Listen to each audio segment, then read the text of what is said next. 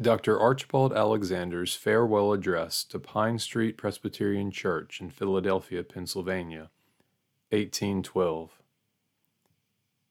As it is known to this congregation that I have been appointed by the General Assembly to be a professor in the theological school which they are about to establish at Princeton, New Jersey, and as the time draws near when it will be expected that I should declare my mind in relation to this appointment, I have judged it proper and expedient in the first place to make a communication to you, the dear people of my charge.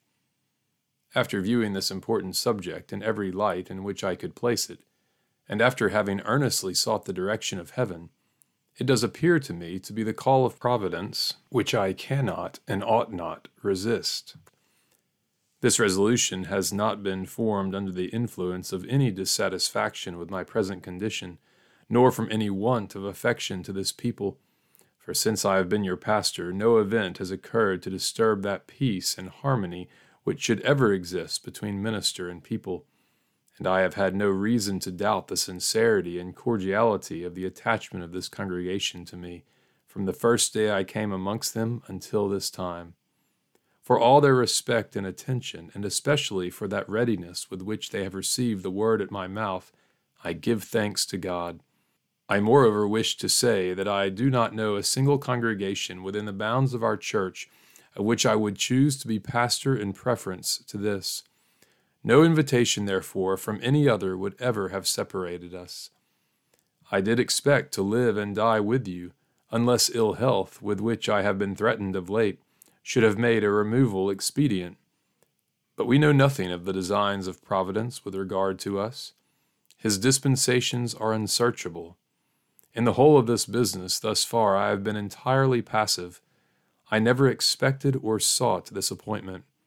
When it was mentioned to me by some members of the assembly, the day it took place, my answer was that I sincerely wished they would think of some other person, that it was an office which I did not covet, and for which I felt myself altogether unqualified.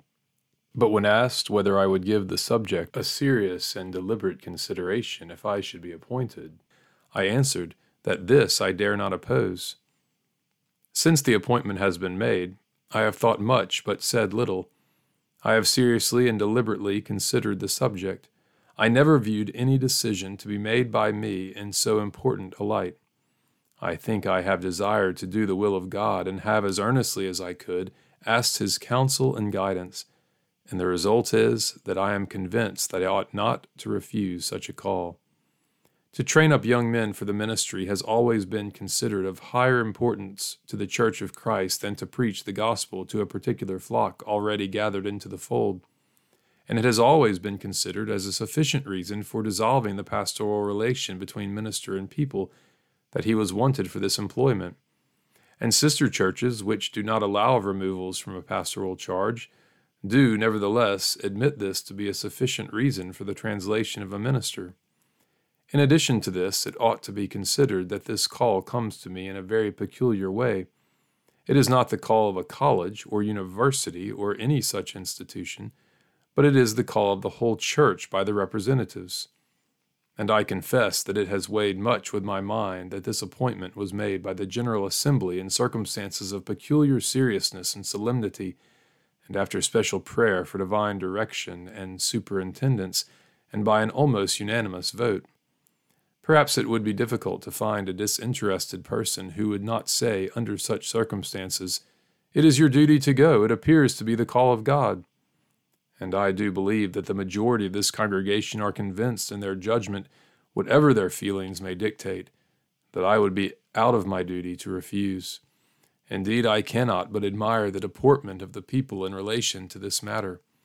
Although tenderly affected, and many of you grieved at heart, yet you have not ventured to say, "Stay." You saw that there was something remarkable in the dispensation, and you knew not but that the finger of God was in the affair, and therefore with a submissive spirit you were disposed to say, "The will of the Lord be done."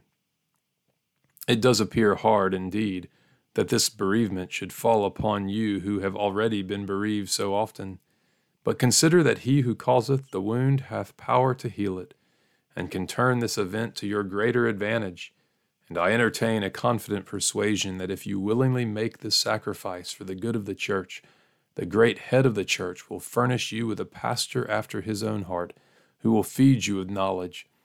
Commit your case to him with fervent prayer and humble confidence, and he will not forget nor forsake you. My dear brethren, as we have lived in peace and love, I hope that we shall part in the same spirit. I hope that we will remember one another unceasingly at the throne of grace. Let us recollect the times and seasons when we have taken sweet converse together in this house, and other places where prayer is wont to be made. If any shall choose to be displeased, and follow me with hard speeches instead of prayers, I shall not return unto them as they measure unto me. I will not resent their conduct. I desire ever to be disposed to bear you as a people on my heart with tender love. And now to his grace and kind protection do I commit you. Farewell,